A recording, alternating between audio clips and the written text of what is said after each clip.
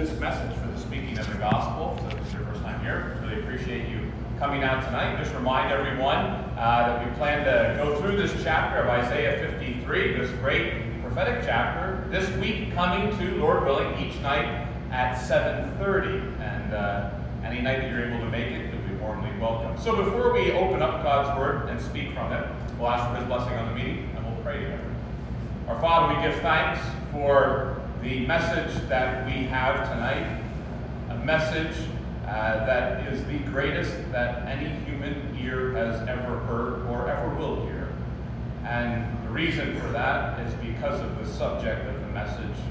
And that subject is the one who is the chiefest among 10,000, the one who is greater than, and the one who is eternal, the one who took our place at Calvary and died for us, was buried and rose again.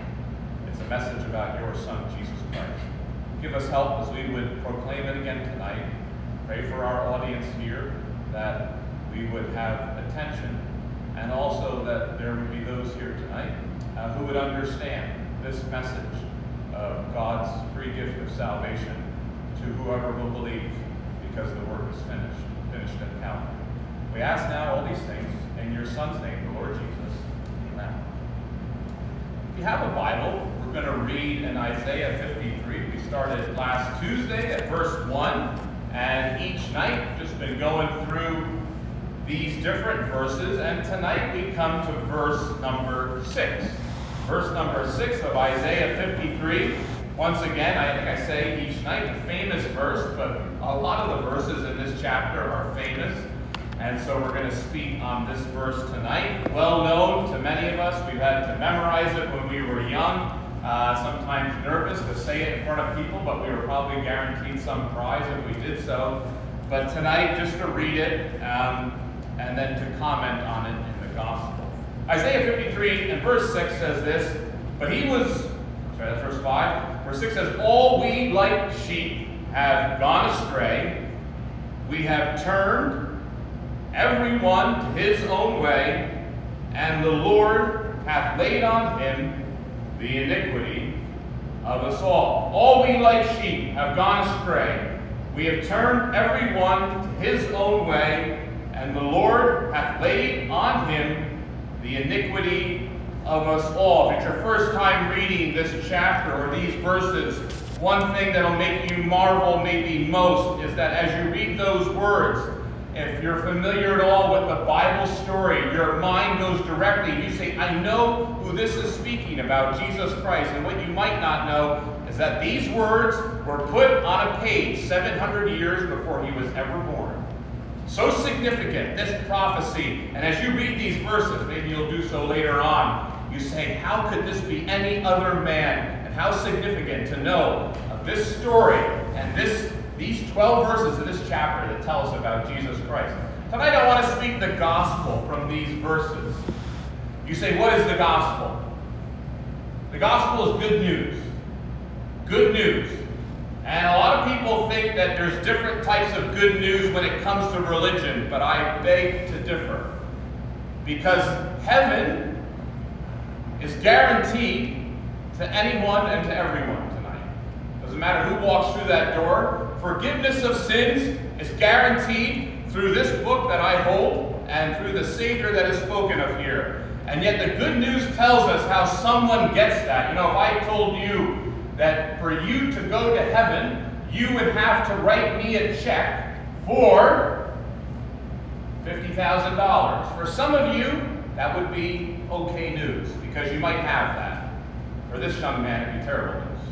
If salvation was for you to get on your knees and for you to go home on your knees tonight, you'd say, that would be great if somehow you visit us tonight and you live on Pocono Road. But if you live where I live, in northern New Jersey, that would be awful news.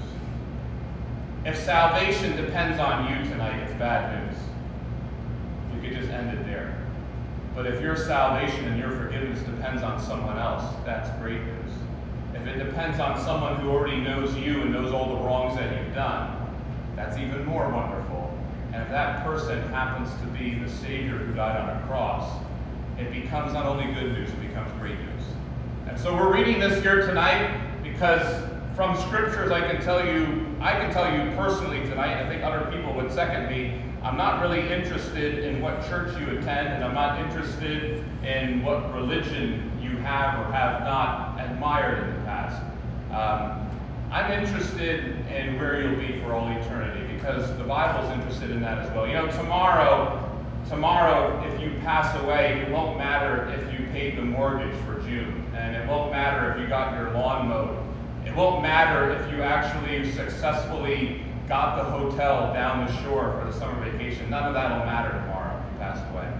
The only thing that will matter is whether or not you have peace with God through our Lord Jesus Christ. And so the reason that we consider it so significant to pick up this book, and not for me just to spit my own opinion at you, is that there must be an authority that can tell us that for sure we can know in this life that we are forgiven.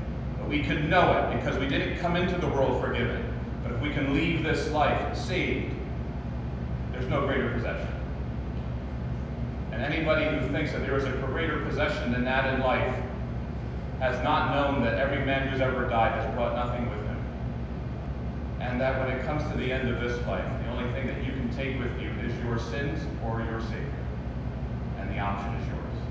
And so tonight you read this verse, Isaiah 53 and 6. You say, is this verse significant? To me it is, because I was 15 years old on the Tuesday before Thanksgiving in the year 1998. I was brought up in a Christian home, and I was brought out to meetings like this. I probably attended them in the hundreds. And yet I am still on my way down to perishing in a lost eternity. But on that Tuesday evening, I woke up that Tuesday morning. It's a great morning that week because you know that Wednesday's a half day before Thanksgiving break. I knew I had 2 days off that week. I knew I was getting together with family on that Thursday for Thanksgiving. I knew that on Friday we would be going shopping for things. But what marked that week and what has marked my life ever since is that Tuesday night, this verse was read to me. And what I realized that night that I had never known before is that everything that was necessary for my salvation had already taken place. Because the writer says, and we could read it again, all we like sheep, we've gone astray, we've turned everyone to his own way. But the Lord, mind you, I was never an English scholar, but it says the Lord hath. It's in the past tense. Hath laid on him the iniquity of us all. There was a man that night who told me this, God is satisfied, are you? Reading that verse, and I've gone back to it many times, because a lot of people would tell me there's no possible way you could know in this life that you're going to heaven. And I pick up this Bible, and I turn to this chapter, and I look at verse 6, and I say, I'm absolutely sure, because you know what? Nothing else needs to take place for me to be forgiven. The Lord's already placed my sins on his Son.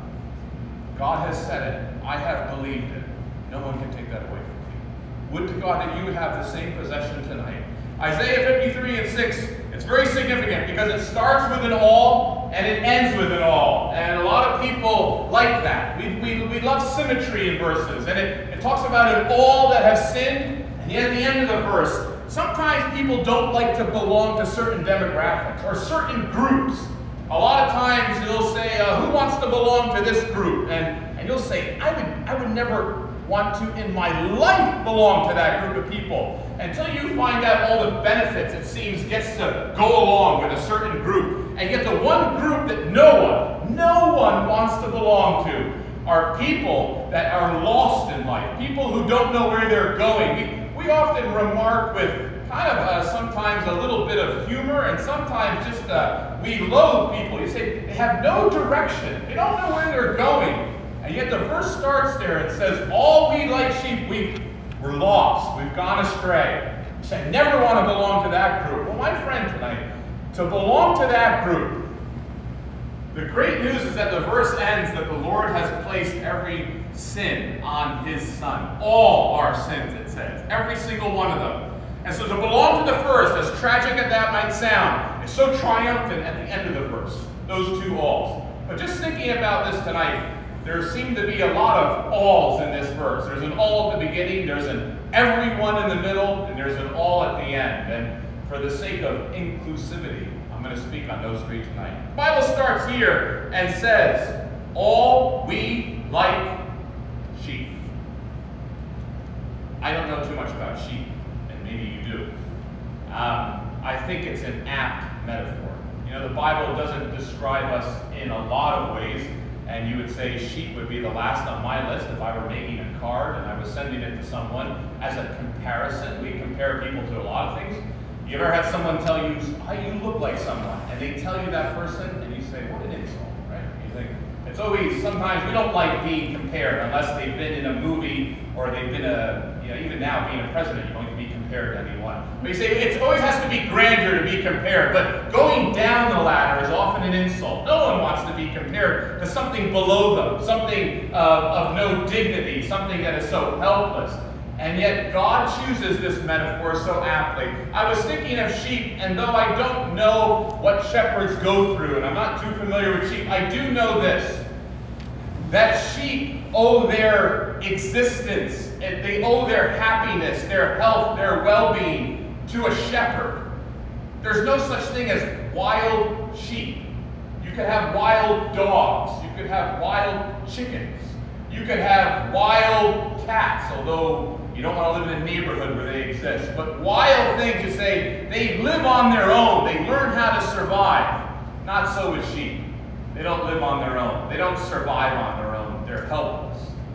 And so the scripture starts there. I was thinking too, sheep are just known to be lost. They can't get home. This I have a little familiarity with. I was thinking in my own life where I live, I actually had a problem with different animals or different things. There was once a dog that was lost in my yard, and the owner of that dog come to my front door, and he decided to tell me about a dog that was his. And he said, it's in your yard. And I said, well, thanks for telling me. Really appreciate that.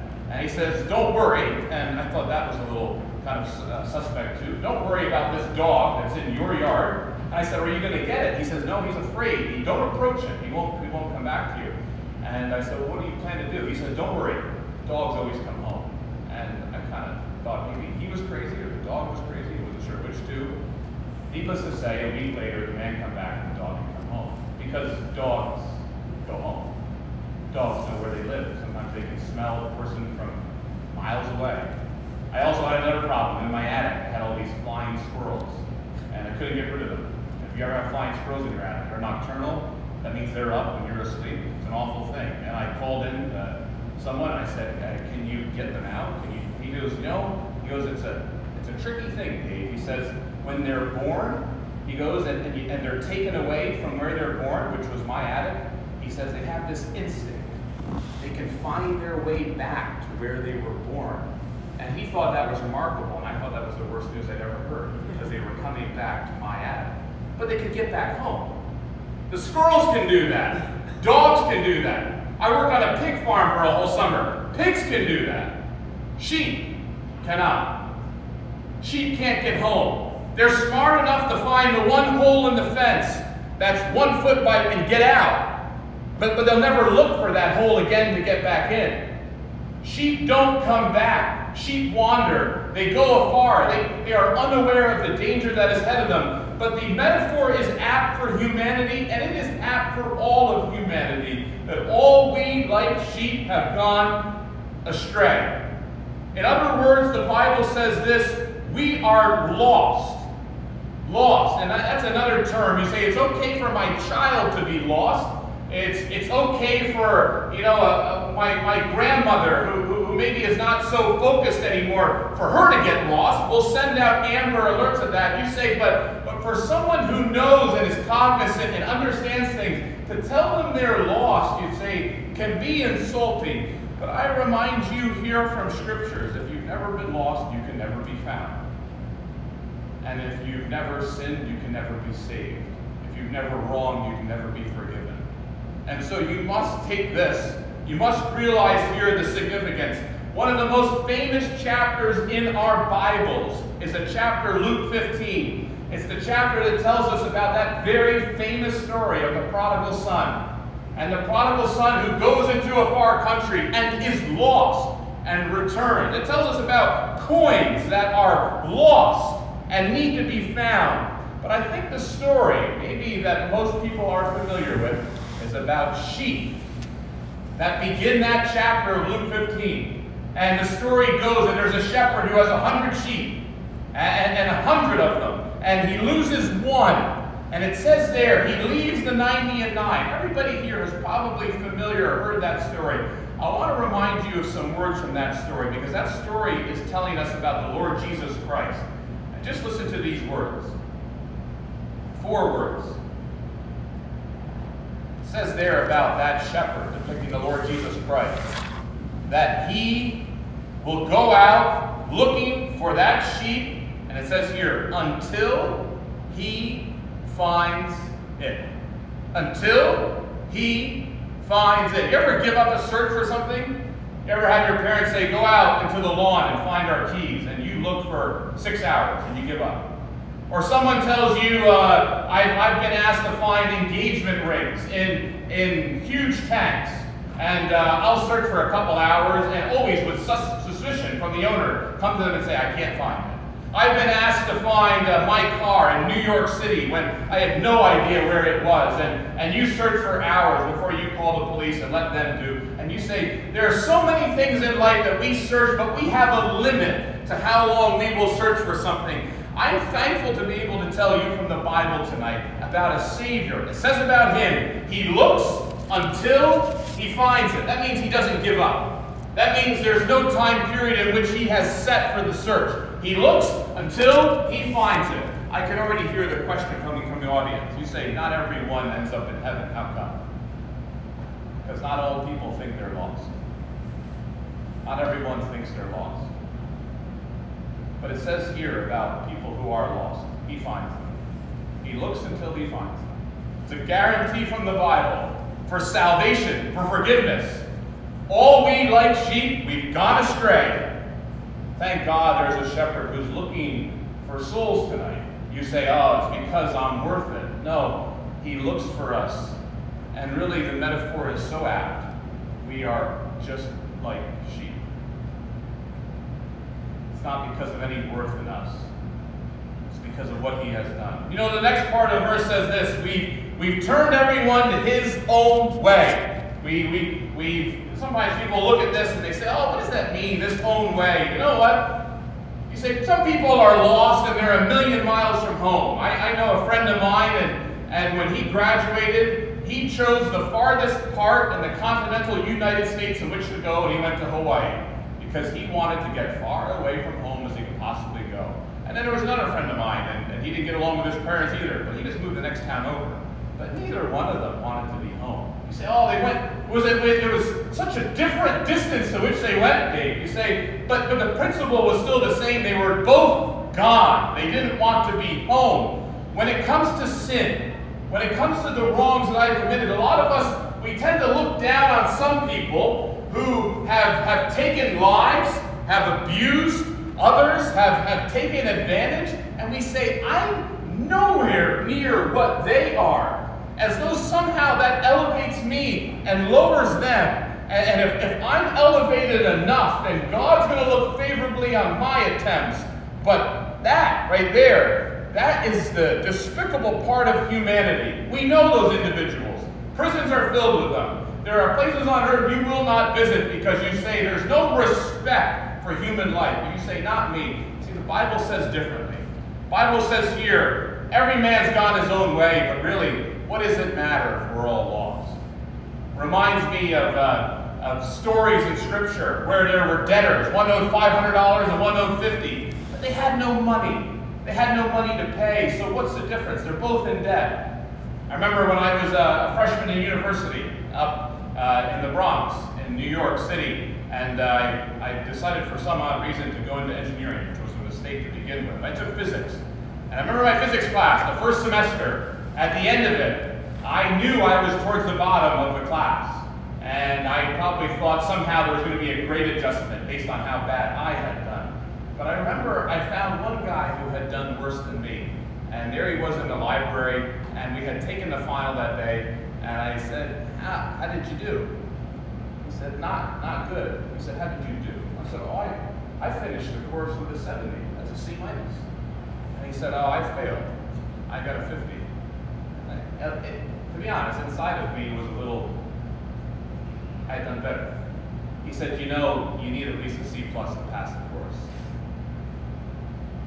We've all gone our own way, but what does it matter? If you're a good person and you're lost tonight, if you're the greatest of people and you're lost tonight, what's the difference?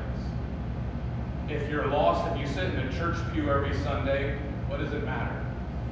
You say if you're lost and you're a scholar that knows the Bible back to front, there's a lot of people in this world that are depending on something other than Jesus Christ to get them home to heaven, the great shepherd. And to be honest, they've gone their own way. What does it matter?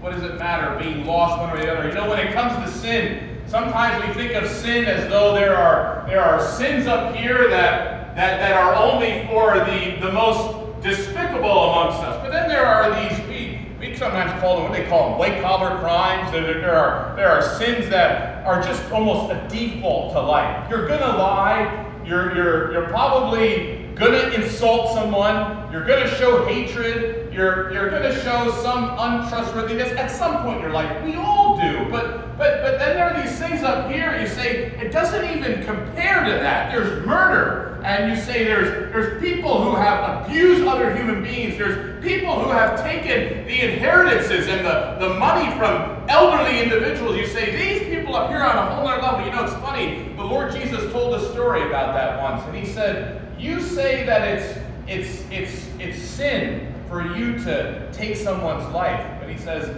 I say to you, these are the words of the Lord Jesus. He says, I say to you, if you've had hatred in your heart, he says, you're no different.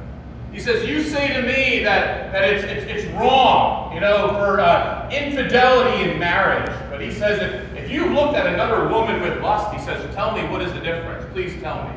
You say, why would he set the bar that high? Why in the world? You know, I used to compete in track and field, and I did one event. It was called the high jump.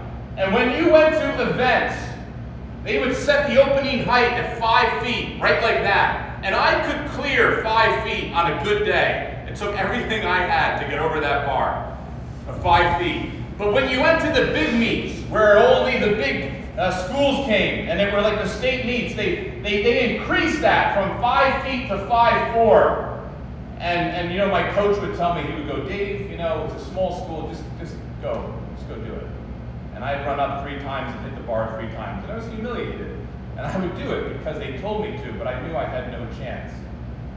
You know, the Lord Jesus, I'm so glad for what he said, because a lot of us think that the standard to get into heaven is within eye shot. It's like that high jumping bar that we say, you know, maybe it's here for us. We say, you give me a little while, I'll train long enough, I'll make it over that one day. I'll get there. You give me a little time, a little practice, and I'll make it. It's like, you know, even I could say, you give me enough time, I'm going to clear that height. I'll get over that standard. The Lord Jesus takes the bar and he puts it on the top of the roof of this building. You know why? So that none of us would think we were ever going to deserve or earn heaven. Instead, we would realize right now and right here that boasting doesn't come into it. Neither does pride. Neither does earning or deserving. If I'm ever going to be there one day, it won't be because of what I've done or achieved. It will be because of what Jesus Christ did at Calvary. Nothing else, nothing more.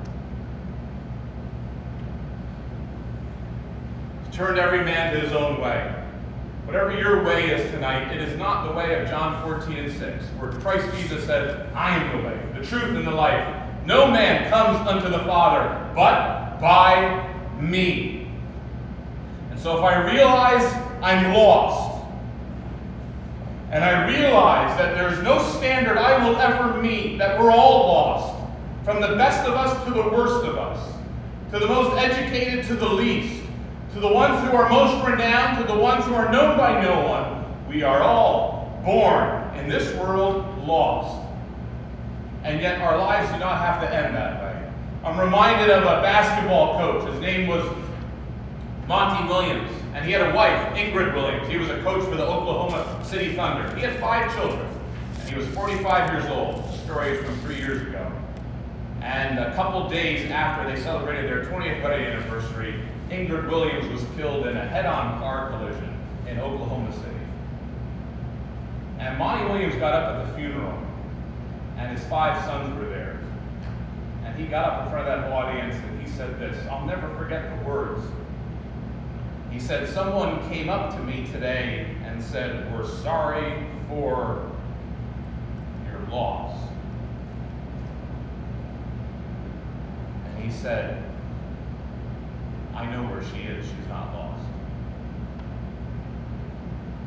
I know where she is. She's not lost.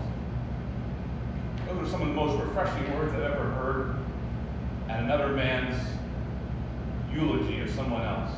How often we get to the end of the life and we stare down into that chasm of 6 feet under. The numbers are about to be etched on the other side of that dash, and all we can say is, we hope. We hope. For that person, we say, they're in a better place. I say, they never told me. They never said that to me. I've known people personally, talk to them every day, talk to them for a greater part of my life. And then when you stand at their funeral and people say, oh, it's good to know that they're in a better place, I say, I wish they would have told me about that. My friend, salvation is not something to hope for. Eternity is not something that when you get there, you're going to have a sigh of relief and say, wow, that was close. No, salvation is something as sure as the seat you sit in, as sure as the address that you will go home today. You can know it the same way you know your phone number, because it's written in God's word. All we like sheep, we've gone astray. We all have our different ways, but here is the crux of the matter, and here is the wonder of the gospel. But the Lord laid on him the iniquity of us all. The Lord laid on him, that's Jesus Christ, the iniquity of us all. That means no one is outside of the all. When Jesus Christ died that day at Calvary, one person has reflected, if you were there that day and you were wondering why the carpenter from Nazareth was hanging on a cross outside of the city of Jerusalem in what was known as the town garbage dump. Why was he there, nailed to a cross, with soldiers around him, with others tossing insults in his face? Why was there spit? Why was he beaten? As you look at all those things that day, and you remark, who is responsible for this? Who is responsible for the only sinless man to ever walk planet Earth? Who is responsible for him hanging on 2 wooden beams, put side to side? Who is responsible for the nails in his hands? Who is responsible for this just, holy man hanging above the city landfill? Who's responsible? The Bible says God is. That is the wonder of it all. The Lord laid on him the iniquity of us all. God was responsible for him. Why? Why in the world? Because of a love that he has shown to us that we do not deserve nor could we earn. In fact, the Bible says just the opposite. We hated him for without a reason. And yet here we read, the Lord laid on him the iniquity of us all. It is so succinct, and it is put so that everyone could understand. All my iniquities, we sang, on him were laid. All my debts were also placed on him. All my sins. You know, iniquities, it turns what's wicked in life. You know why I think he uses iniquities? Because there are some things in life that we would admit them to each other. We would say, yes, I did do that. But really, who's keeping track? Yes, I did cheat there. I did file my 2012 tax return a little incorrectly. And yes, I did maybe put in a couple hours overtime at work a couple of years ago. And yes, I have had times as a parent where I really, you say all these little things that we might admit. We might just say it and we think we're willing to admit it because we're all guilty. You know, the Bible talks of things that we will never admit. They'll never come out of our heads. They'll never remove from that closet. And thank God, you say that people don't know all that I'm guilty of. But thank God that he did know. He took those iniquities, the things that we will never disclose to anyone else, and he placed them on his Son openly. And his Son took them and bore them at Calvary in order that I would be forgiven. And that is the gospel message. When I read this verse that I was saved through, Isaiah 53 and 6, I can't help but think of John 10. If you're familiar with the book of John, you'll know that John 10 deals with the shepherd, speaking about the Lord Jesus. And to quote him in that shepherd, he said this: "The good shepherd gives his life for the sheep." You've read that on cards, and you've probably seen that somewhere.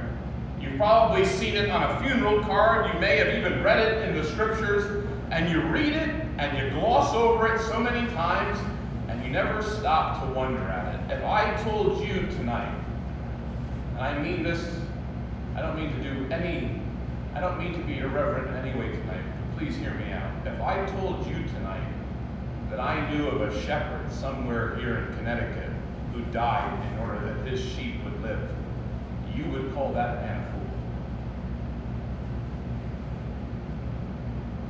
You would never, in a million years, ever consider a shepherd who gave his life for an animal a hero. Never. And none of us would ever be held guilty of thinking any other way. You say, if in the newspaper tomorrow, if somehow in our local paper here in Danbury, we get news that somewhere here, some hobby farmist who called himself a shepherd had 10 sheep, and one of them got out and ran across the road, and he went and tried to preserve it, and himself died, you'd say, the man was mixed up. He didn't know what he was doing. He made a mistake in thinking that animal was worth it for his life. In case you thought you understood the gospel and you thought you understood God, I ask you tonight, what is the difference between God becoming man and giving himself for me? What is the difference? Please tell me what the difference is in the one who has made heaven and earth, who has placed every star in the sky, and tonight he will call them all out by name. Tell me, what is the difference in the one who has done that? The fact that he came into this world, he became a man, he lived for 33 years, and then on a Friday, from the hours of 9 a.m. until 3 p.m. in the year AD 33, he decided to give his life in order to save mine. If you can tell me the difference between that and a shepherd giving his life for a sheep, I would love to hear it. But I don't know of any difference. Because there was nothing in me worth saving. And I would tell you this, if you ever get to that point too, you'll realize how tremendous the love of God is. And the good shepherd gave his life for the sheep. You say, how could I be saved? How could I know it? That same chapter, John 10, said this about the good shepherd who gives his life for the sheep. He says, my sheep hear my voice. They know me. They follow me. I give unto them eternal life, and they shall never perish. No man shall pluck them out of my hand, and no man shall take them out of my Father's hand, and my Father is greater than I. That's security that is quite unbelievable tonight. But don't forget what the Lord Jesus says. Tonight you can know your sins forgiven because Christ has died. It's already done. You can be guaranteed of that beyond any shadow of a doubt. Because like any good payment, I hold in my hands the receipt that has been around for the past 2,000 years. And you could study it, and you could scrutinize it as any good accountant would, and you'll find out this, that debt has been paid. The price has been taken care of. The work is finished. Salvation is done. And on the night that I got saved from my sins, saved from going down to hell, I realized just that. The fact that Christ died is something of the past. And yet the night that I realized he died for me was something of the present. The fact that one day I'll be in eternity is in the future. But if I ever die and you ever attend the funeral, please, please, please, don't ever say that you've lost me. Because I'm telling you tonight, I'm guaranteed. I once was lost, but now I am found. As the hymn writer could say in that great Amazing Grace, I once was blind, but now I see. I once, and I probably still am a wretch, but thank God that God saves wretches. He saves those who have iniquities. And as our verse has said, and as you have listened so well tonight, and I thank you for that, go over those words once again. All we like sheep have gone astray. We've turned everyone to his own way. And yet with a resounding echo, it reverberates through every soul here tonight that would want this salvation. The Lord has laid on him the iniquity of us all. There's not a single soul here tonight for whom Christ did not die. There's not a single sin present in this meeting for which Christ did not give his life. What is left undetermined is whether or not this is something that you want. Is this something worth believing? It is not something to add to the keychain of your life. This is your life. And offered to you tonight, through this book, from the God of heaven, is everlasting life. Because the Good Shepherd gave his life for the sheep. You could believe it. And you could go home tonight forgiven. Forgiven of every sin, past, present, and future. Because at the time of Calvary, they were all future. And you could go home tonight with a possession that no man can take from you, that you could never lose, that no one could ever take. Why? Because as the words I quoted to you from John 10, about the Good Shepherd who gives his life for the sheep, no man takes them from my hand. No man. We would hope tonight that if you don't know this Savior, if you don't know this man as your Savior, you would tonight, and you would be sure of salvation, because God has said it. And God's word will never expire. It will never go out of date. It'll never be done with. It is eternal. It's something you can place your trust in. We'll close the meeting in prayer. Our Father, we give thanks once again for your Son. We're thankful for many things today. For family, for friendships. Thankful for this place to come and to open your word. Thankful that we're still able to do that without any fear of persecution here in this land. We're thankful for our country. We're thankful, and the list would go on. But Lord, as we would come to the close of the first day of the week, in light of eternity, we are thankful for one thing and one thing only. For the love of God that was demonstrated at Calvary. And while we were still sinners, Christ died for us. We pray, Lord, for the souls in our meeting tonight, that the souls that are here would recognize they could lose their sin instead of losing their souls. And they could have this salvation because Christ has taken their place and taken their iniquities. We ask, Lord, to bless us and bring us home safely. And we ask all this in your Son's name, the Lord Jesus. Amen. I'll just sing in closing hymn number 76. Hymn number 76 says, O Christ, in thee my soul hath found, and found in thee alone the peace, the joy I sought so long, the bliss, till now unknown. Now none but Christ can satisfy, no other name for me. There's love and life and lasting joy, Lord Jesus, found in thee. We'll sing the whole hymn, hymn number 76, and our meeting will be over. If you have any questions, comments, or anything you'd like to bring up, or anything you'd like to know, feel free to talk to myself. At the end of the meeting, we'd be glad to inform you or answer any inquiries that you would have. So we'll sing hymn number 76 to close the meeting. O Christ, in thee my soul